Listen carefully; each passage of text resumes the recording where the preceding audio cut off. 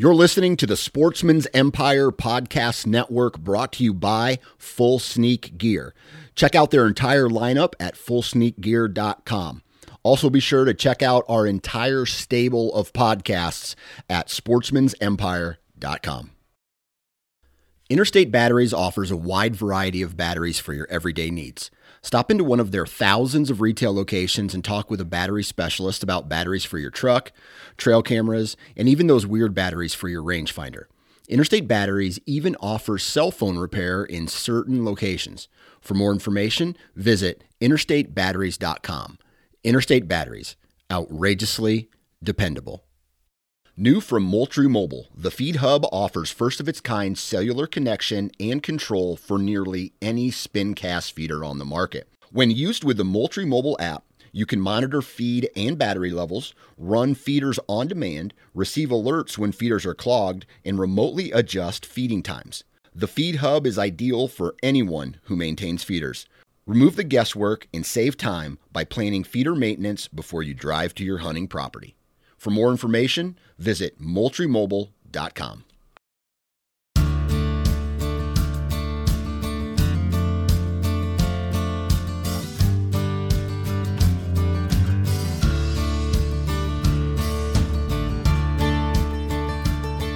Hey there, everybody. Welcome back to another episode of the Pennsylvania Woodsman Podcast.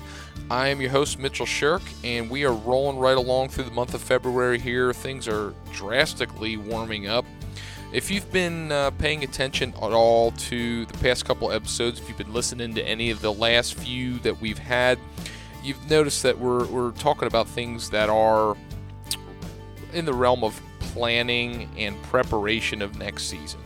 And if you've listened to this show long enough, you know that I have a dire interest in food plots and a passion for private land stuff. It's what I grew up doing and being around. I used to remember the first time that I started planting food plots and just seeing how connecting habitat, quality, and hunting strategy came together. And it's just a passion of mine.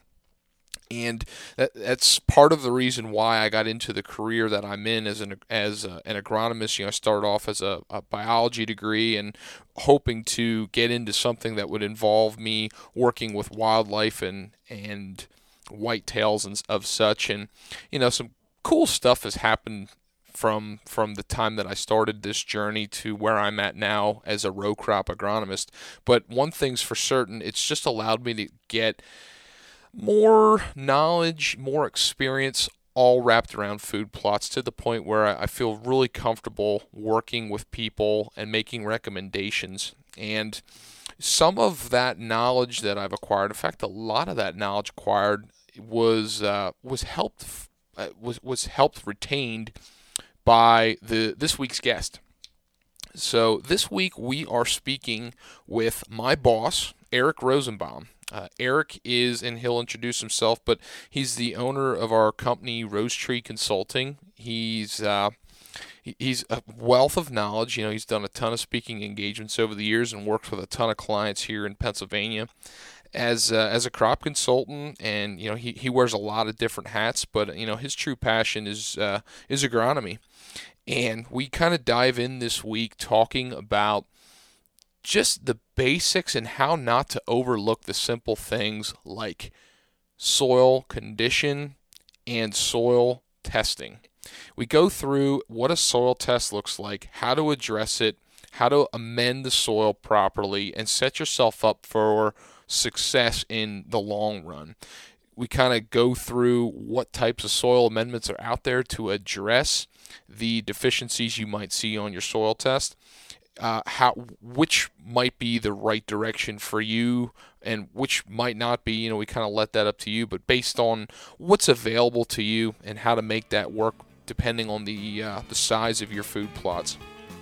This is a great episode for you to not only learn a ton from, because Eric is he's a very well-spoken individual, does a very good job of explaining things in a way that folks can understand it, even if you're not a soil nerd, and even if you are somebody that's interested in soil health, soil fertility. you still learn a ton from him and the way he dissects things. And I was really appreciative to have him as a guest on the show. And I really hope that you enjoy this week's episode. I hope it's something that helps you plan. Now with this warm weather, the ground is thawed out. Now is the time to get your soil test and do the preparation you need to set yourself up for success this fall. So again, hope you enjoy this episode. Let's get into it. Get the ball rolling here. So we are rolling in Eric's nice, pretty office here. And I have to ask you, of all the speaking engagements you've done, have you ever done a podcast? No. I mean, I think I've probably done over 200 speaking engagements over the last 10 years, but they've all been in person and webinars. Nothing's been a podcast, so this is a new one. And of all the things that you would get asked to do, it had to be one for an outdoor hunting one, and it wasn't actually agronomically speaking. So, of course, it was that. Yeah, no, I'm excited. I love to talk about hunting. I don't get to hunt as much as I used to, but I still really enjoy it. Yeah, so we're rolling here with my boss Eric Rosenbaum. So thank you for taking some time and doing this with me. This is great. Yeah, absolutely. So he said that the time thing is big, and we talk about that all the time. But when I asked you about doing this a few weeks ago, it was right at the time where you had like all kinds of speaking engagements lined up. I was like, I don't really think I want to ask him for one more thing on his plate, so I'm glad it worked out when it did. Yeah, this is great. Did you? So right now we're in the heart of our winter season, which involves a lot of meetings and involves a lot of speaking engagement. You said you've done how many speaking engagements over the years? Mostly all agronomic stuff. So that kind of we're kind of skirting around. I'll let you introduce yourself and kind of talk about how you started your business and go from there. Yeah, so my name's Eric Rosenbaum. I call myself like the senior agronomist of Rose Tree Consulting. I love that title, by the way, underneath your email, the senior agronomist. Yeah, I call myself the senior agronomist because I really don't like calling myself the owner of Rose Tree Consulting. It's not that I'm very proud to be the owner of Rose Tree Consulting, but for any business to succeed, it has to be because of the team that you put in place. And to call myself the owner of it takes away from just all the contributions that our team gives. So I take the role senior agronomist, right? I feel like that makes me just the oldest person on the team. You don't have that many gray hairs. That's good. But it hopefully it gives the connotation that we're more of a team and we do things together. And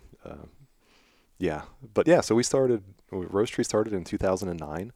And, our business is doing a lot of crop scouting and getting out into the field with our customers and doing soil testing and giving them recommendations.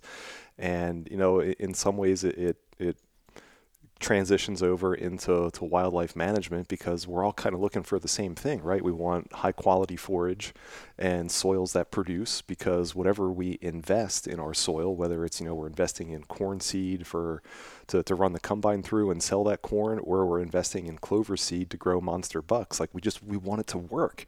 And so a lot of what we do is working with our customers to make sure that they can reach their end goal. So like if your goal, and I know your goal, is to put out as many food plots as you possibly can and shoot as many giant bucks as you possibly can, like there's a soil component to that. We want to make sure that whatever we're doing in the soil is going to lead to enough forage, enough biomass production that it's going to draw these animals in, and they're going to feel comfortable coming in, not just in September, but they're going to be there in June, July, August. They're going to be there in November, December, like it's a place they want to be. And that can really start with soil testing and how people prepare that food plot for the year to come. Absolutely. So you started Rose Tree on your own in 2009, right? Yeah. So then it was 2017. You had me on. It's been a downhill spiral ever since. Seriously, when did you realize at the point when I started working with you, you're like, this guy kind of has a little bit of a problem? Yeah. Well, I think people need to know how you and I came to work together. Like that story is just pretty funny. That is a classic. Right. And so that story is, I get a call from your wife's grandmother saying that her granddaughter has met this really nice young man and he's working at the Game Commission and it's a seasonal job and it's going to come to an end. And well, don't you have anything that he could do after his Game Commission job ends? And I'm like, Yeah, we do. Do I really want to open that can of worms? But I think the funniest part was, I call you up to just to talk to you and say, hey, what are you doing this fall? And do you want to get together for breakfast? And you're like, yeah, well, I'm hunting. I could come and meet you for breakfast. So I think you were hunting that morning, and you got out of the tree stand, drove, and we met for breakfast, and you went back to the tree stand right afterwards. You bet you. It was funny because that fall, so when that job came to an end and I was in a lull period, I was talking with you and was looking at a lot of other jobs. That's pretty much all I did was just look for jobs, and I just hunted that whole time just because it was like, I got free time. I can do what I want. And Leanne was like, you need a sense of direction really, really bad. She's like, you have no organization going on right now. If this continues, there's no way we're going to last. But like her phone call was like a little old angel giving me a call and being like, hey, this is what you need, right? And it was just awesome to have that. And it's just awesome to have you on our team and just everything that you bring and your passion and your drive and before we get too sappy, I'm going to cut you off now. No. Right? Let's try. Like you have a passion for hunting, and sure. I mean, like you're out scouting for customers, but you're taking pictures of turkeys and you're taking pictures of deer, and I think you're working, but you're actually looking for sheds. And I don't find too many. But you definitely have a passion for this, and so like I enjoy just listening to your stories, and I enjoy being here today, being part of this. Well, thank you. It's definitely been interesting. It's fun to see it apply. I think one of the first. I think it was like the first month of me working with you. You was like, hey, I have this client that has deer hunting related questions. Can you go meet with him? I'm like, this is like week 2 of my job. What's next in store? So it's been interesting. But you were talking in the beginning, and I want to kind of circle back. We were talking about what we actually do, and I find it really interesting because I have people ask me all the time, what do you do? What do you do? And I try to explain, that we're a third-party consulting company and how that works. And, if somebody has a very, very beginner level knowledge of agronomy, there's still so many questions in trying to interpret it. So like when people ask you what you do, whether that's somebody that's, you're out on a farm and a neighbor to that farm walks out and says, like, what are you doing? Like, how do you communicate that? Because I always find myself like bouncing all over the place to try to make sense for people. Yeah, I think there's a couple ways to look at it. If you're looking at it from like that super high level, like it's our job to work with our customers to make the complex simple. And we're doing that with our testing that we do, and when we're out walking the fields, we're trying to figure out what's going on, what's impacting growth, and we're trying to put together a plan to address that. And it can be often very complicated, but it's really our job to come up with a simple, clear path for the customer to take in order to achieve their goals. Mm-hmm. I never tell that to a stranger because they'd be like, what? Yeah. So I tell people like, we're the people that look for bugs and weeds. That's what we do. We look for bugs and weeds. We go out, we walk the fields. Like I'm out walking the fields for Jeff, whoever, and looking for bugs and weeds and anything that's going on in the field. And then we're going to come up with a plan of action to take care of whatever we find. And usually landowners they understand that. For the most part. Yeah, yeah.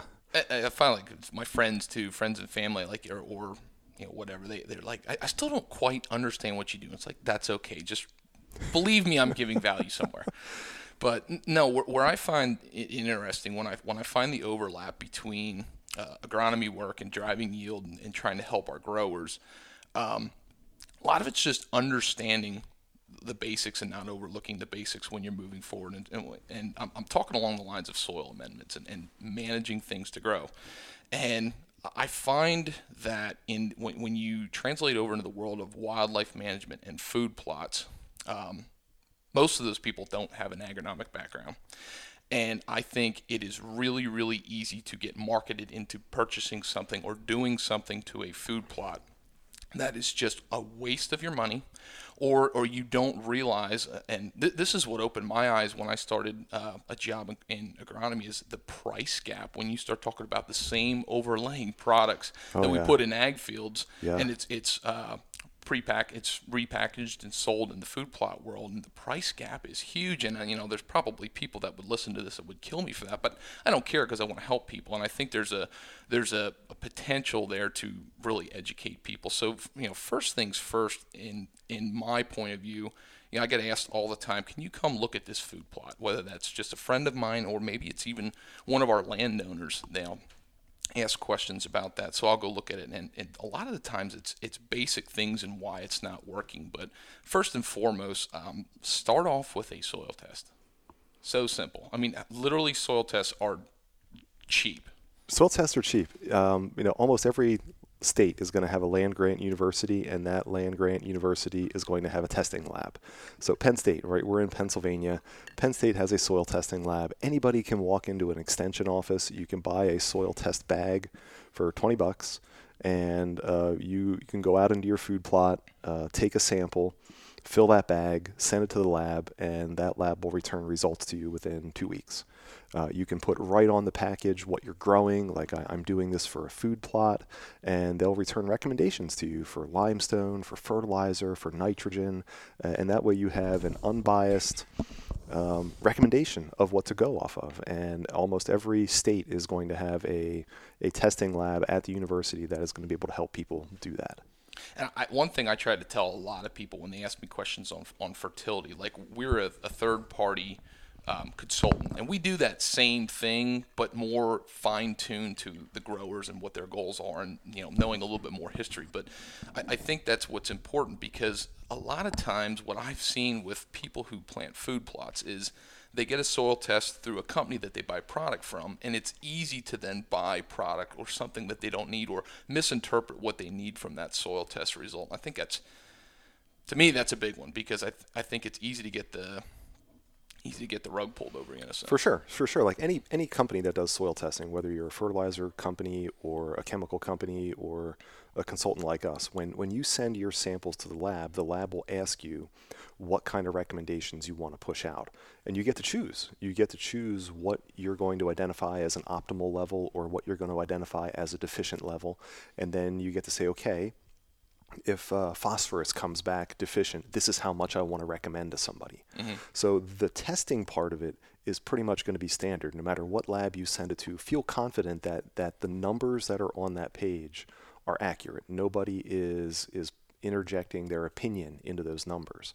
But then as soon as you start looking at the recommendations that are coming off of that soil test, that's when you have the risk of having somebody's opinion overlaid on top of your recommendations. So that's why I would say a land-grant university, they have no skin in the game as to how your food plot is doing. They're not trying to sell you anything. They're simply trying to fulfill a service of that land-grant mission by doing soil tests for people. So if you send a soil test there and you get your recommendations back, feel confident that those recommendations are exactly what you need and no more. If you send your sample to someplace else and it's coming back with specific product recommendations, I think then you want to just take a step back and take an evaluation of how that recommendation is coming to you and what they're looking at. You can always go online. If you're not sure that they're recommending the right thing, you can go online to Penn State or any land-grant university. You can figure out what the optimal levels of phosphorus and potassium and pH are supposed to be. And then you can look at your soil test and the recommendations that they're providing and say, okay, does that make sense? Mm-hmm. It's probably a 10-minute job for somebody to do. But I feel when I look at the recommendations that are coming down through the ag retailers, the people that are selling fertilizer to the 500-acre farmer, they're fairly well close aligned on the major nutrients. Absolutely. I feel like they're recommending limestone for pH about like we are. They're recommending phosphorus and potassium about like we are. You get into some of the other micronutrient things, and I think there's probably a diverging path of how we handle recommendations. But for the major things that people are going to be looking at within a soil test, I find the majority of the ag industry does a pretty good job. Now, I don't know a whole lot about what the wildlife food plot industry is doing and how they're overlaying their recommendations, but like I said, you can easily go onto a Penn State website and see what those optimal levels are supposed to be. Well, and I think what you would expect from a wildlife side of things or a food plot side of things, there's a lot of parallels in interpretation. And what I mean by that is it's so easy to want to find a new buzzword or the new thing that's going to drive yield or make something better. And the thing that comes to my mind is, we get in our winter meetings that we do. So, the way it works, the year works for us. We go out in after crops are harvested, we pull soil tests, and we take those samples. We meet this time of year, go through those samples, what they mean, try to plug the lowest holes in the bucket on those samples, and then make a field plan for that year. Then we're walking those fields and kind of laying that out. When you're talking about going through the soil tests. First of all, our soil tests, when we get those results back, we do a basic soil test, which is going to include your pH, your buffer pH, your phosphorus, potassium, your CECs of the soil, your calcium, magnesium, base saturations, and organic matter. And there's options to fill other stuff out, but I get asked all the time, and I'm sure you have in plenty of cases too. Why aren't we testing for more in the soil? And one of the things I tell a lot of people is we need to make sure we cover the basics in those macros really, because I don't care what we do in the secondary and micro world. If we're missing the mark on something as simple as having our pH correct, having potassium correct, having phosphorus correct, I don't really care what we're doing beyond that because we're missing the mark, in my opinion. Absolutely. Get the basics right. Your return on investment from the basics is so much greater than your return on investment from all the small things.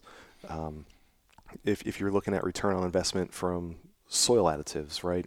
pH and putting limestone on is going to give you a big return on investment. Making sure that your potassium and your phosphorus levels are right, that's going to give you a really big return on investment.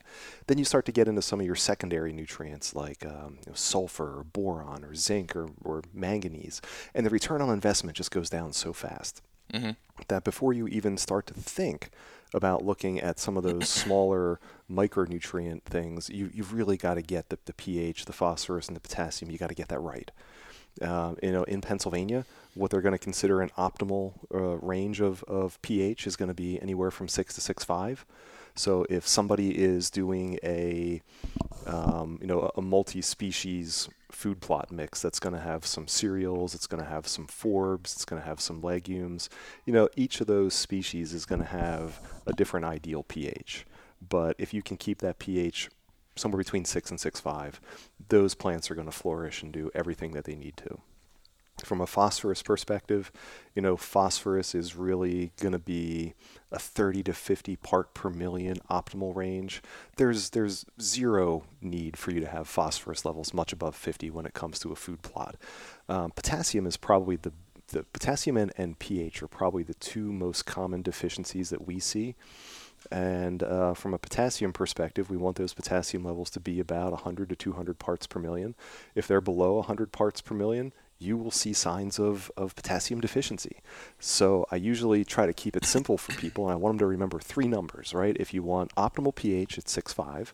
If you want optimal phosphorus, it's 50. And if you want optimal potassium, it's 150. And until you can get all three of those numbers pretty close within your soil test, don't worry a whole lot about some of those other secondary nutrients. Once you do get pH, phosphorus, and potassium nailed down, okay. Then maybe let's start taking a look at sulfur. Let's start taking a look at some of these other things that are maybe going to influence forage quality more so than they're going to influence forage quantity. Right? We got to get the quantity thing down first, and then we can start looking at some of the other things. Absolutely. And when we talk about product and adjusting and missing the mark, one simple thing that I see too before we get into talking about product and addressing it with amendments, I've had two circumstances happen in a lot of cases. Number one, I'll either get, why is my food plot look like crap? And I'll look at the soil test and they either don't have it or, they're not managing those things that you just said. The second thing is I'll get a soil test and I'll look at it and go, wow, everything looks the way it's supposed to. So if there's experiencing something else going on, why, what exactly is going on. And it's so amazing to me how many times I go out and, again, we miss the basics. Is it in a location that there's really, really poor sunlight getting to that? So many times I go to places and food plots are put in the absolute worst possible places you could think. Old log landings, logging trails, dozed out paths that are narrow and don't have adequate sunshine. Wet soils that have poor drainage. Wet soils, log landings that have extreme compaction. That's a huge problem why we would have that, because you don't have anywhere for roots to go. Right. So stuff like that. So I can't not miss that, because I've been places where the soil test comes back and you go, this should grow a perfect food plot. And then you look at simple characteristics and you say, well, your food plot will do a whole lot better if you take a chainsaw and you cut down a bunch of trees on this side of your food plot, because you're going to allow more sunlight, and that's an extreme part. And that's something extremely simple but overlooked. I mean, when you're going through, and don't look at that now. When you're looking at it in February, you think, oh, I got plenty of sunlight coming through. No, the problem is going to be during the growing season. Yeah. It sounds simple, but so overlooked. I mean, that's typically when I go to places and look at food plots, that's almost the number one thing that I have a problem addressing. It's like you need to create space, not just for the plants where you're looking at it, but you need to look outside that perimeter. That's a big one. Yeah, that's true. I think compaction, people can probably identify compaction pretty easily when they're taking a soil test. Like, I don't know about you, but like most of the food plots that I've sampled for people over the years have been like, it's either wet and has a really high water table, or it's just rocky as all get out. Mm-hmm. And in those ones that are rocky as all get out, I can't use my regular soil probe. Like when we go out and do soil testing for our customers, we have this aluminum soil probe that you push in 6 to 8 inches, and you do that 15 times throughout the field, and it's super handy. There's no rocks or very minimal rocks in an ag field. Then you go into the food plot, and you can't get your soil probe in 1.5 inches because it's all rock. Exactly. And so then I just use a shovel, right? I always have like a 4-foot shovel in my truck that I can use for soil tests. And when I'm getting a soil test in a food plot, oftentimes what I do is I'll dig a hole 8 inches deep with my shovel, and then once I get that hole dug 8 inches deep and I have a clean face along the back side of the hole, I'm going to move my shovel back about 1 inch, and then I'm going to drive it down as hard as I can and get a clean cut, so that I basically have 1 inch of soil the length of my shovel face. Right. And I'm going to take that, put it in a bucket, and I'm going to go around the food plot maybe 3 other times and get 4 holes dug, 4 faces, put it in a bucket, mix it all together, and then I've got my sample. But they can identify compaction when they're doing that, because if you're going to have compaction in the soil, you're going to have a difficult time digging down, right? If my shovel face is 12 inches, I'm going to struggle to get down 3-4 inches if I have compaction. And that's probably what you're talking about with those landings. Oh, absolutely. How deep do you need to go before you hit that compaction level? And sometimes pretty darn deep when you're talking about running skidders and log trucks on places like that. Sometimes it's extreme, and you got to keep in mind or try to keep realistic. I mean, I think people think it's going to be overnight work on some of these places when you're talking about deciduous forests. And I've pulled soil tests that have pHs under a 5, and that's going to take a significant amount of time just to get the pH to a level of optimum. That's not just a 1-year fix. Oh yeah, yeah. So, getting back to the pH side of things, the P, the K, and managing those macros and the low hole in the bucket, so to speak. I get asked all the time, what do you think about this product or this product or this product?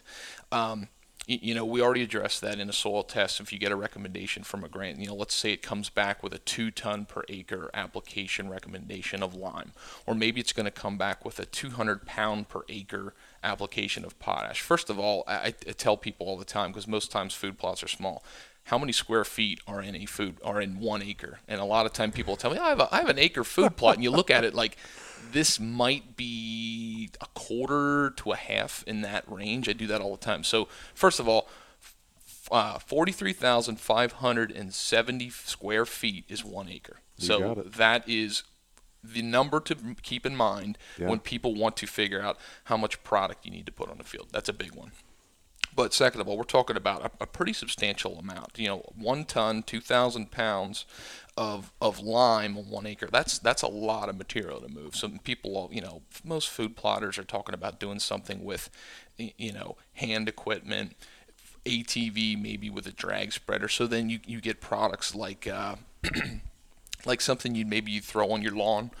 Maybe you're talking about a liquid lime in a sense, and people go, well, this says it does the exact same thing. And it's the interpretation, and I'd kind of like you to talk about that. I've talked about this a little bit, but I mean, it's kind of the difference in my mind between a plant amendment for that year and a soil amendment. Yeah. Yeah, so let's talk about pH, for instance, right? So pH is a logarithmic scale. So a pH of 6 is like 10 times lower than a pH of 7. Mm-hmm. And a pH of 5 is 100 times lower than a pH of 7. So logarithmic scale. So pH is very much sensitive to that swing. So when you get pHs in your soil that are down much below 5.8, and pH is all it is just it's a measurement of hydrogen and it's a measurement of aluminum in the soil. Yep. At least in the mid-Atlantic region, that's what pH is measuring. Hydrogen and aluminum, right? And not just aluminum, but free-floating aluminum. So when you get pHs that are down below 5.8, you have a lot of hydrogen present in the soil and you have a lot of aluminum that's not attached to something, just kind of floating around the soil. And it just eats roots away. Roots can't survive with that much hydrogen in the soil. They can't survive with that much free-floating aluminum. So when you put lime on, right, that reaction is you're putting lime, which is calcium carbonate, and the calcium dissociates from the carbonate, and the carbonate, which is CO3, right, one of those oxygens is going to pop off of that, and it's going to latch onto two hydrogens and create water. Mm-hmm. And so now you're left with water and carbon dioxide and some extra calcium. And so the pH rectification goes through that carbonate molecule. So you can get calcium carbonate, you can get magnesium carbonate. Those are probably going to be the two most common ones.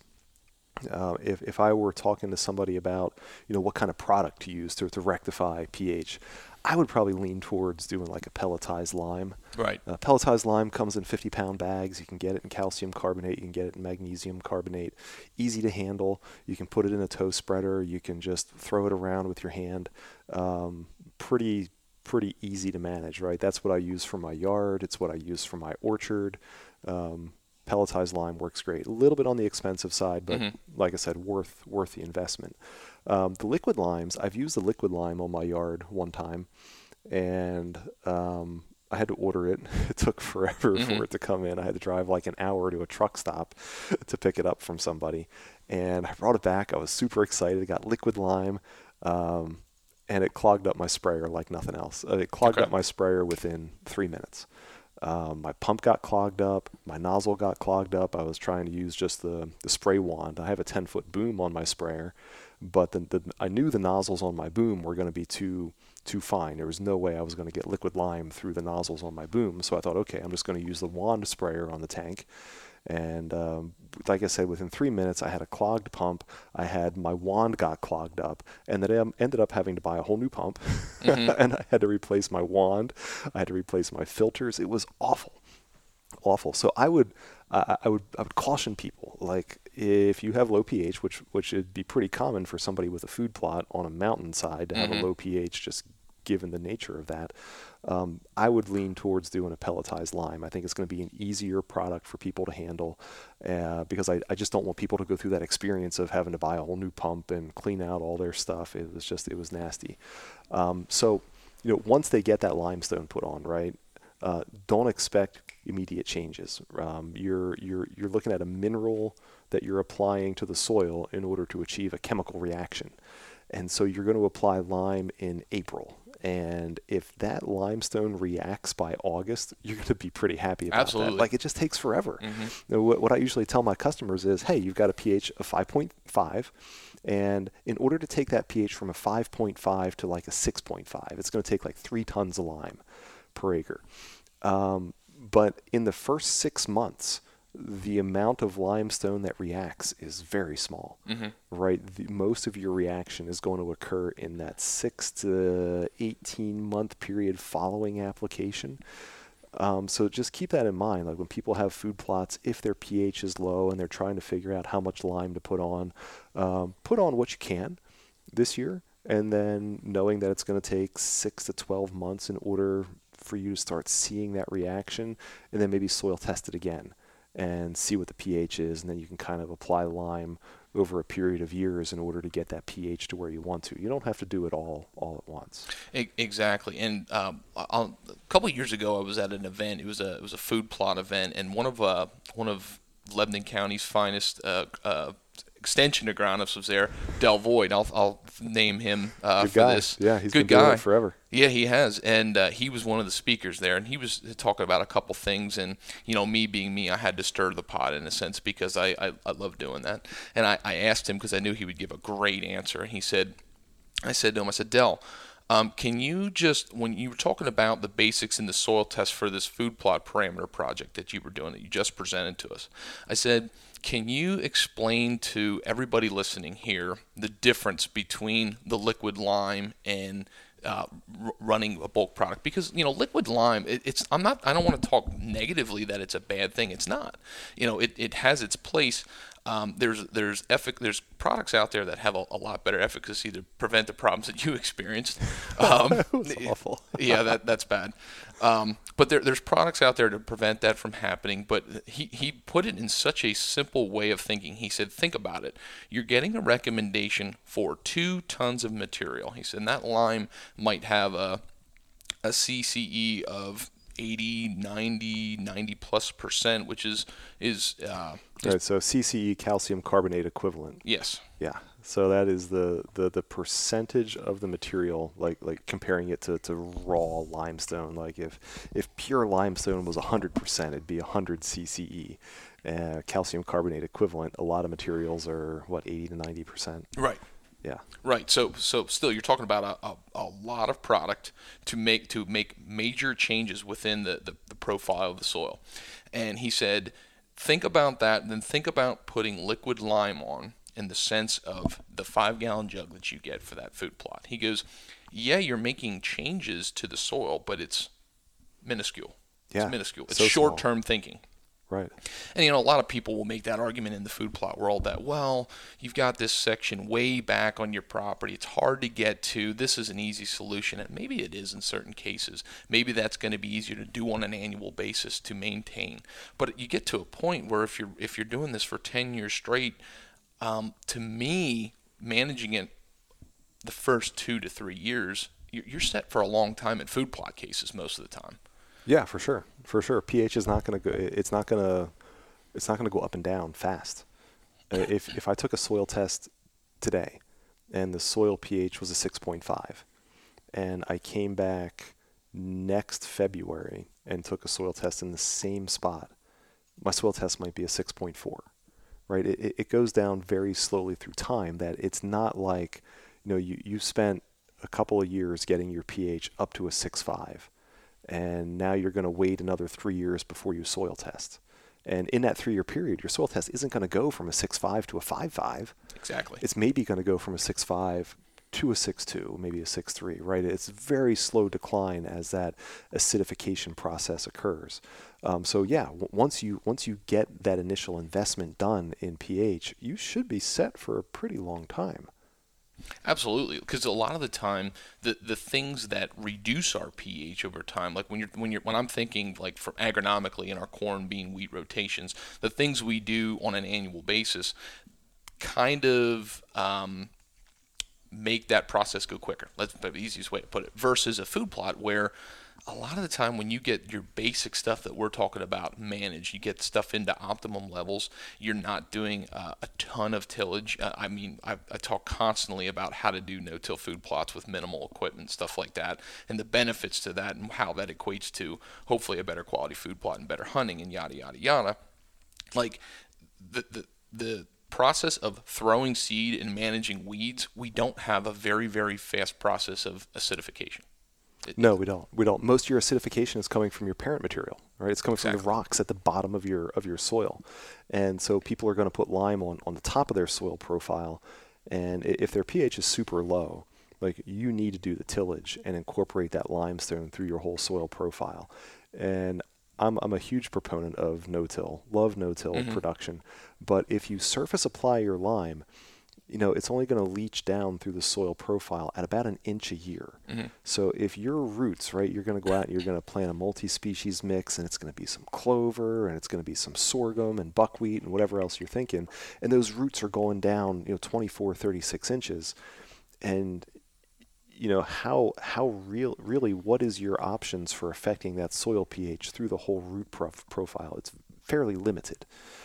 So if you have a low pH to start, you're probably going to need to do the tillage and incorporate that limestone as deep into the soil profile as you possibly can, because if you surface apply it, it's only going to leach down at an inch a year, right? So now you've got a pH of 5.3 at 12 inches, and you surface apply your lime in a no-till situation, and it's literally going to take 10 years for the limestone to get all the way down to that 12-inch mark to have an effect on pH. Right. So if people have super low pHs, I hate to say it, but do the tillage. Mm-hmm. Get that limestone down as deep as you can, affect as much of the soil profile as you possibly can, and then once you get the pH out of that danger zone, then let's talk about doing a no-till system and just kind of letting that limestone leach down through at its natural level. Yeah, so we've been talking a lot about soil testing. That's the stuff I wanted to talk about. So if people are listening to this, you're still hanging on with this, then that means you're really interested into this nerdy stuff, because Who it's doesn't important. love pH? Exactly. It was funny because you spoke at an event 2 weeks ago or a week ago, and I'll shout out to PA Plotters, who's probably listening to this right now. He sent this post about this presentation he went to, and I was looking at his post, and I'm like, well, that was the place that my boss was speaking at. And I scroll through his pictures, like, yeah, there's my boss in his presentation. It was kind of funny. So it was really cool to see that Mike was going, and he was really interested from an agronomic perspective, soil health. And I think that's a big stuff. Soil health in the world of whitetails and wildlife management, I feel like has become a little bit of a buzzword in some senses. Not that it is a buzzword, but I feel like a lot of people are harping on it so much and missing the mark of why we do it in the first place. And the reason that I do it is for the system that I like to use makes my life simpler. When I'm looking at the amount of food plot acres that I plant on an annual basis, if I can avoid having to take a tractor or a four-wheeler with a disc and be disking constantly, that makes my life a whole lot simpler. But the aspect of the soil health, the way nutrients work through your soil and the way the plant interactions are occurring in the soil, the less we disturb that from a food plot sense, why would we? Especially from a wildlife perspective. To me, it just makes sense, but it's really hard to communicate how a simple system like that really benefits you over time. Because I think people get so hung up on, I need to have the absolute most attractive plants, and I got to exchange the most nutrients through the plants to better the fawn production and milk production in deer and inches and antlers on whitetail. And that's great if that's your goal, but this is probably a statement for another podcast, but I don't really care the quality of milk production and the antler growth that you experience on all your deer if you are doing your hunting strategy wrong and you're chasing them to get shot on your neighbor's property anyway. And that's a whole other topic of discussion. But so you guys you've done a lot of food plots at your place over the years. It's mountain ground, it's rugged territory. How much time did you have to invest in getting your soil right so that you could look at some of these soil health issues? Well, to be honest with you, the amount of work that would have been done to get the pH just in check, like we were talking about, some of the first fields were really, really small. And I remember we used to take the old dump truck, fill it with ag lime, and shovel it. And it was like your forearms would be like Popeye. Oh yeah, like Popeye when you were done. And not that we need to bore everybody this, but ag lime is one of the things that breaks down the slowest when you compare it to pelletizer or something like that. I remember we shoveled it on, and it took a very, very long time for that to break down, years. We did tillage and stuff like that, but the soil health component of it, we didn't really start to pay attention to that until I probably started paying attention to it from an agronomic perspective. So within the past 5 to 7 years as I was going through my education and stuff like that and translating some of that. So how that needle has moved over time, it's been very, very small. But the benefit that I like is, number one, the ground that I work with is thin topsoil in the first place. Why would I want to till it in the first place? Right. Because it doesn't take much for it to run off if we leave that bare. I mean, Yeah. I remember dozing out locations and getting 5-inch rains, and those 5-inch rains or whatever ridiculous summer rains we got, I mean, you just see piles of topsoil at the bottom. Well, there goes what you had. So holding soil is what's most important to me. But we talked about, a lot of these just basic macronutrients. I don't really care how much you do in that sense. If you don't get rain, it doesn't grow. And if you can't hold the rain, that's important. It sounds so simple, but I'm saying these simple things because these are the conversations I have constantly. When I get questions about this liquid fertilizer to put on for the plants, and if it's got molybdenum and zinc and boron and all this, those are all really, really important things, and I'm not discrediting those because from an agronomic perspective, we see a lot of micronutrient deficiencies. Plants need them, 18 essential nutrients. Exactly. But if you're going to grow a sorghum plot for deer, right? It's going to take 100 pounds of nitrogen. It's going to remove 60 pounds of phosphorus. It's going to take 100 pounds of potassium, and it's going to take a 1/4 pound of zinc, right? And all those micronutrients, zinc, boron, molybdenum, manganese, right? You name your micronutrient, like the difference in need is so great, right? It's literally like 100 pounds of potassium that crop needs versus a 1/4 pound of copper. Mm-hmm. And it's night and day. Yeah. You just don't need much of those micronutrients. But when you buy it in a jug, like one of the most profitable things that a chemical or fertilizer company can do is sell you that jug, right? And it's got 0.01% copper and 0.02% boron. And it is a very profitable product for them to sell. It may not be benefiting you all that much, but it's great for them. Well, and one thing that I've learned, one statement I've learned in our travels and our job is if you put anything into a depleted system, you will see a response. So the example I'll give is there's a new food plot I can think of, and the pH, I believe, when it started was like a 4.9. The phosphorus was less than 10 parts per million. We already said 30 to 50 optimum. The potassium was probably 40 parts per million. Optimum's 130 plus. Right. So extremely depleted system. It called for a lot of lime, called for fertilizer, and we did some of those things, but the breakdown and where that soil is in that virgin state is very, very poor. That same year, one of my buddies bought, I'm not going to name the product, but it was a very, very well-known liquid fertilizer product to get your food plot up and running, and sprayed it in a couple of locations, and we put a couple check strips out and put fences up. And you could see a major, major difference in those cases. And it was like, wow, look at this. We need to run this on more places. And my point and why I was such a negative Nancy about that is, yeah, it did it for a short-term solution. And maybe that's something that I should consider if I really want to try to maximize as much as possible. Maybe something on a really, really poor startup situation, that's a benefit if you're trying to get forage in the fall. But from a soil management and a long-term management, and I'm always thinking with what we do, I'm always thinking long-term. You're not going to see that exact same major response when you get the basics right. And that's the thing I try to stress all the time. Right. Yeah. Even if you look at products, you're going to go to your local Agway or your local store, and you're going to get a bag of 10, 20, 20, right? Or a bag of 5, 15, 40, or whatever fertilizer analysis you're going to buy, right? It's a 50-pound bag. It's 10, 20, 20, right? So that means it's 10% nitrogen, 20% phosphorus, 20% potassium. So out of that 50 pounds, you have 5 pounds of nitrogen, 10 pounds of phosphorus, 10 pounds of potassium in that 50-pound jug, or in that 50-pound bag, right? So now you compare that to a 2.5-gallon jug of liquid fertilizer. And a 2.5-gallon jug of liquid fertilizer, it probably weighs 10, 11 pounds a gallon. Mm-hmm.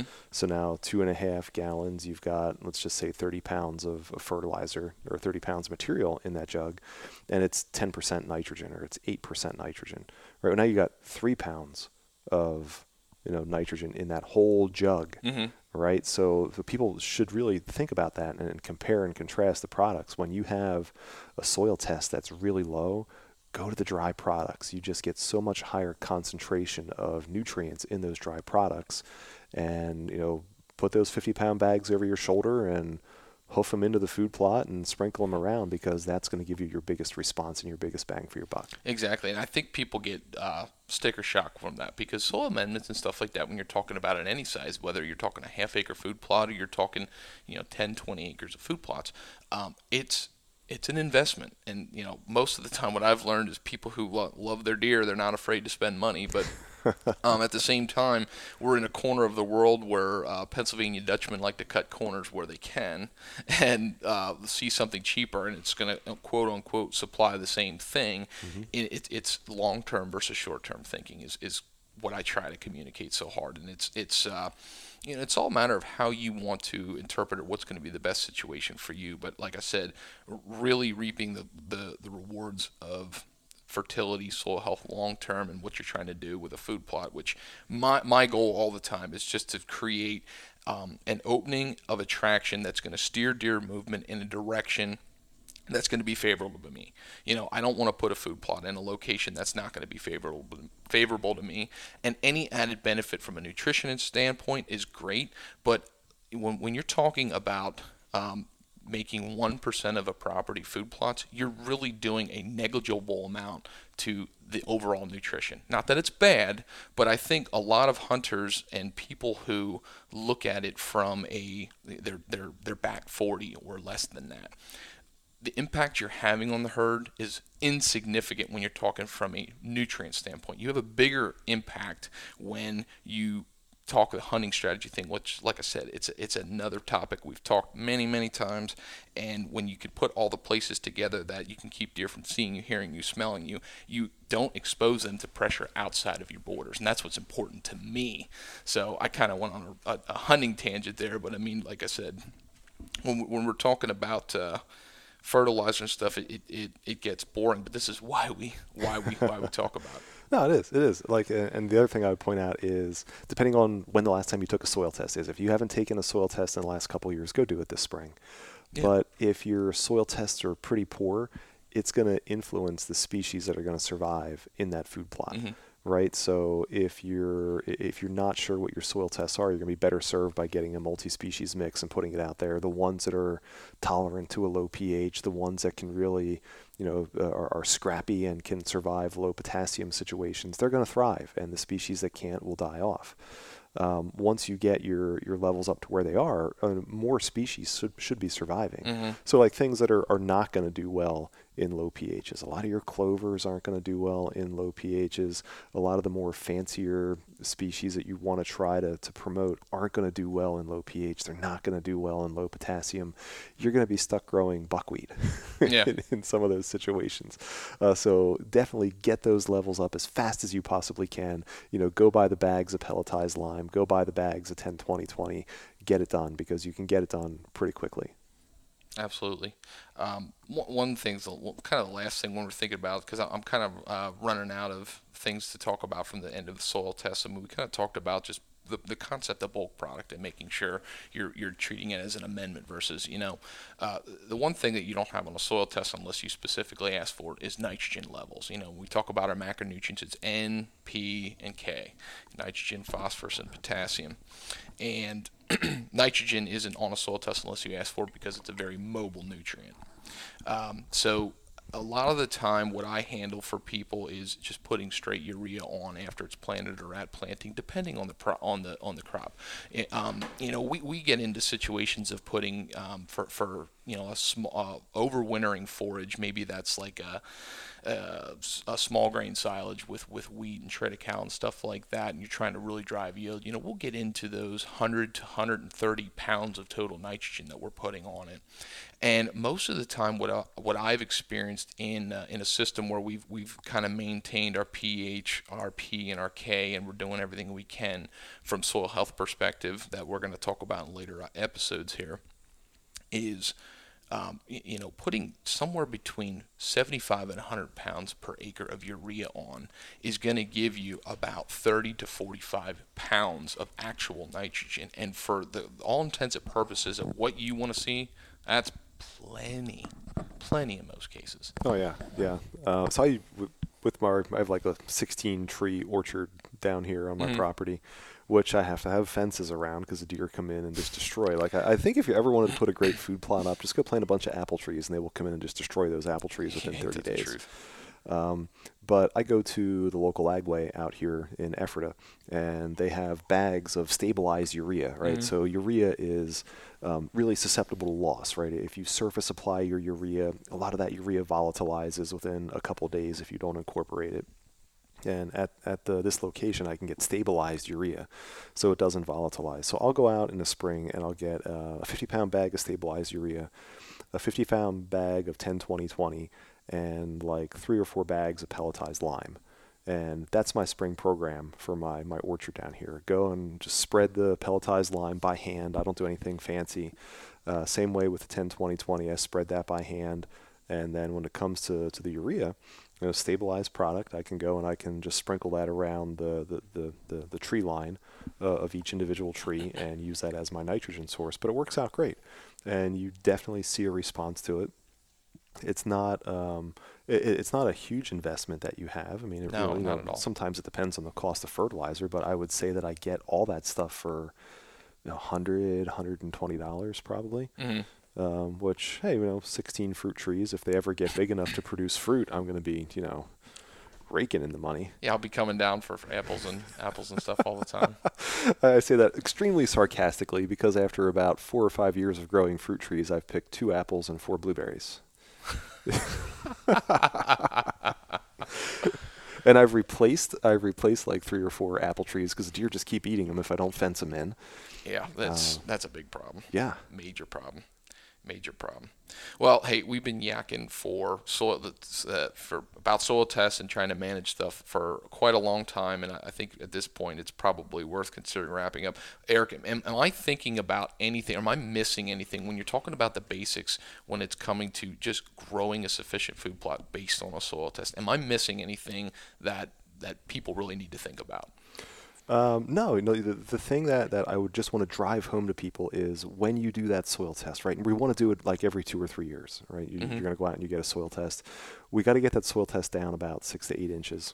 So you're going to use your shovel and you're going to dig a hole, create that face, and grab that 1 inch of soil with a new shovel face, put that in a bucket, do it 3 or 4 times, mix it all up, and then you're going to have like a baseball size amount of dirt that you're going to put in a bag and send that to the lab. Just do it, right? It'll take you 15 or 20 minutes to do that soil test. It's not a big job, but it's so important for creating that foundation of how that food plot is going to work for you. Absolutely. So go do it. Send your kids out to do it. Make it a fun time. Tell them there's a treasure hidden at the bottom of the hole. But just whatever it takes, go and get that soil test done. Send it out to the lab.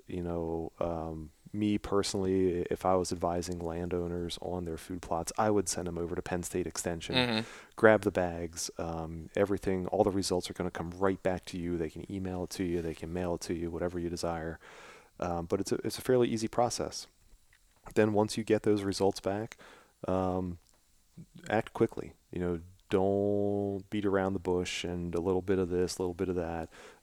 Hit that pH with lime as hard as you need to, understanding that it could take 1 year to 3 years in order to get that pH up to the optimal level where people need it to, and get those phosphorus and potassium levels up where they need it to. Go and buy a bag of fertilizer, put it on.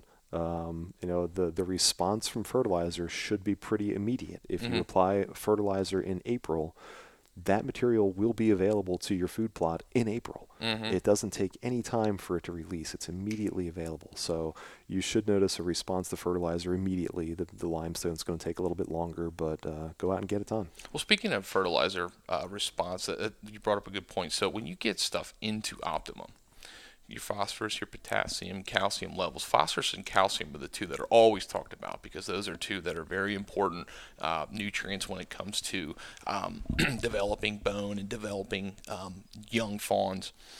And I think people have this misunderstanding of how much you actually need, and this concept that if optimum is good, a little bit more is better. And that's Right. not always the case. Can you Right. can you explain that? Yeah, so it is not a free pathway into the plant. If I am calcium and I am phosphorus, it is not just an open door into the plant to get into that plant, right? A plant has a highly regulated system for uptaking nutrients, and you can almost think about it as like the regulation process is like your house, right? The only way that people can get into your house is through the door. And you get to control how far that door opens and if it opens at all. And so nutrient uptake is exactly the same way, right? The plant knows how much phosphorus it needs. It knows how much calcium it needs to take in order to have that correct ratio of phosphorus and calcium. And so there's a different door for phosphorus to come in, and there's a different door for calcium to come in, and the plant is actively regulating how far and how quickly those doors open in order to let phosphorus and calcium and really any other nutrient in. So, when you think about what an optimal level is, and if an optimal level is 30 to 50 parts per million, and somebody is saying, well, optimal phosphorus, 30 to 50 parts per million, if I increase my phosphorus to 200 parts per million, won't I have just a so much healthier forage and get better bone mass? No, no, you won't. No, you just have a lot of phosphorus. You just have a lot of phosphorus because the plant only needs so much, and it has a highly active regulation process to regulate how much of that phosphorus gets into the plant. So really all you need to do is just meet those basic thresholds of being in an optimal range. Once you get into the optimal range, the plant's going to take care of the rest. It's going to use its regulatory processes, and it's going to be able to allow that phosphorus to come in, allow that calcium to come in, and do what you want it to from forage quality. In some cases, once you get to that point where your levels are optimal, it may be cover crop species selection that matter more than what that actual fertility is. Absolutely. Well, hey, before we go, I want you. There's one story I got to hear. Oh gosh. So, one of the first times I met you, my father-in-law was telling me stories about when you were young and you shot this giant buck, and you told the story of driving up to it and where your dad. And I always butcher it, so I got to hear the biggest buck in all. Right. So when I was 12 years old, so I went and I got my hunting license at 12 years old, and buck season is coming up. It starts the Monday after Thanksgiving, and this was like 1990, whatever. And wouldn't you know it, like that October, I was in wood shop, and I cut my finger off in wood shop. I didn't get to hunt when I was 12 years old. So anyway, now I'm 13, and my dad says, he goes, well, we're going to build you a tree stand. So he builds me a tree stand in our pasture. And I said, well, where are you going to be, Dad? And he's like, well, I'm going to be over on the other side of the woods. So the first day a buck comes along, and it's a misty, like it's raining a little bit, and like the fog is in the air, and he takes me out to the stand, and he I climb up the tree, I sit in my stand, and we call this tree stand the Taj Mahal because it was like as big as a conference table, right? Like you, me, and like our kids could have sat in this tree stand. It was so big. So I'm in the Taj Mahal, and I'm sitting, and my dad is maybe 200 yards up the hill in his tree stand, probably just thankful that he had a break from me. Right, mentoring like you're supposed to be. Exactly, right? Yeah, from distance, from afar, mentoring from afar. So I had to borrow a gun from a neighbor when I was 13 years old. I didn't have a deer rifle, so I borrowed a gun from my neighbor, and it was a .308. And the guy that I borrowed it from was he was like a hunting nut. Like he was into hunting. And I would go over to his house, and he taught me how to reload. And when I'm 13 years old, and he's like, all right, your dad asked if you could borrow a gun from me, come on down and come pick my. Well, I go down into his house, and his whole basement is like a vault, and there was just guns like the whole wall. And I'm amazed. I didn't realize one person could have that many guns. America. Right. Yeah, America. So he takes me over to the wall, and he pulls out this .308, and he's like, "Wow, I call this one my sniper rifle, and it's got the stock is all adjusted that you can adjust it for your cheek, and it's got this giant scope on it." And for somebody who's 13-year-old, like I really thought I was using a sniper rifle. So he takes me out and he teaches me how to shoot this .308. So anyway, that's what I'm walking out into the woods with that morning, and my dad, parks me in the Taj Mahal, and he walks up to sit in his stand. And he the last thing he says to me, he's like, "Look, just shoot the first thing that comes along. He goes, the first thing that comes along, you just shoot it." He goes, "I don't care what it is." Because we grew up on a farm. We had farm tags.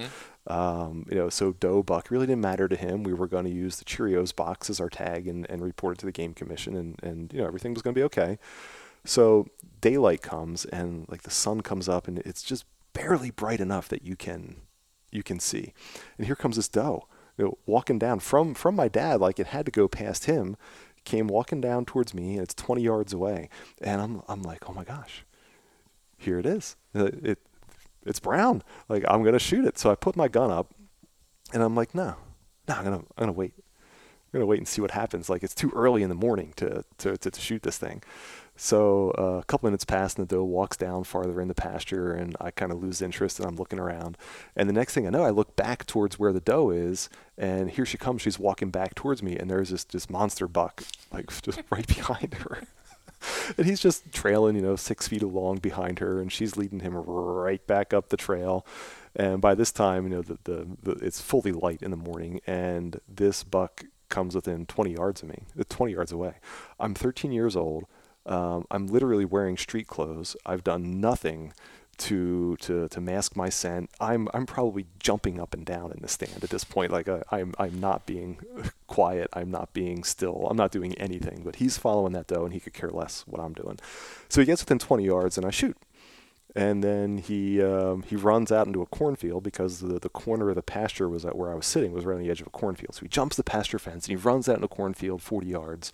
And I'm like frantically trying to like reload and get another shot. And I throw the gun up and I shoot, and the thing falls over. Well, there was only ever one hole in that deer, so when it fell over, my bullet passed right over top of it. So my dad comes down and he's like, "Did you shoot?" I'm like, well, "Yeah, I shot." Did you get it? And I look at him, I'm like, "Yeah. Don't you see the rack sticking up above the corn?" Because like the corn stalks are 2 feet tall or whatever, Yeah. and the rack is sticking up above the corn stalks. It was that big. So it turned out it was like a 25 or 27 inch spread 7-point. It was the biggest buck I've ever shot in my life. And I shot it by like 8 o'clock in the morning or whatever. That's just the way you want it. Just the way you want it. Yeah, my father-in-law told me that story, that like you guys were going up and be like, "Don't you see it, Dad?" "No, where is it?" "Yeah, it's sticking up above the corn." Sticking up above the corn. And he's like, "What?" What the heck did you just shoot for your first deer? Yeah. I love that story. Yeah. The first time I heard that. So the neighbor came down, whose gun I use, and he was ecstatic, and he's like, "We got to take this to the butcher. We got to get it mounted. We got to go." But yeah, I have not shot another deer that big since. I don't even think I've seen many deer that big since. No, it's a special thing for me when you can experience something. I mean, I've been pretty blessed to be part of some really, really cool buck harvests and some mature buck over the years, but it's usually few and far between in most cases, and unless you're doing some crazy stuff. But you used to shoot a lot of competition archery too. I did, yeah. You loved shooting archery. I got into archery when I was in college, and it was just a way to not get in trouble.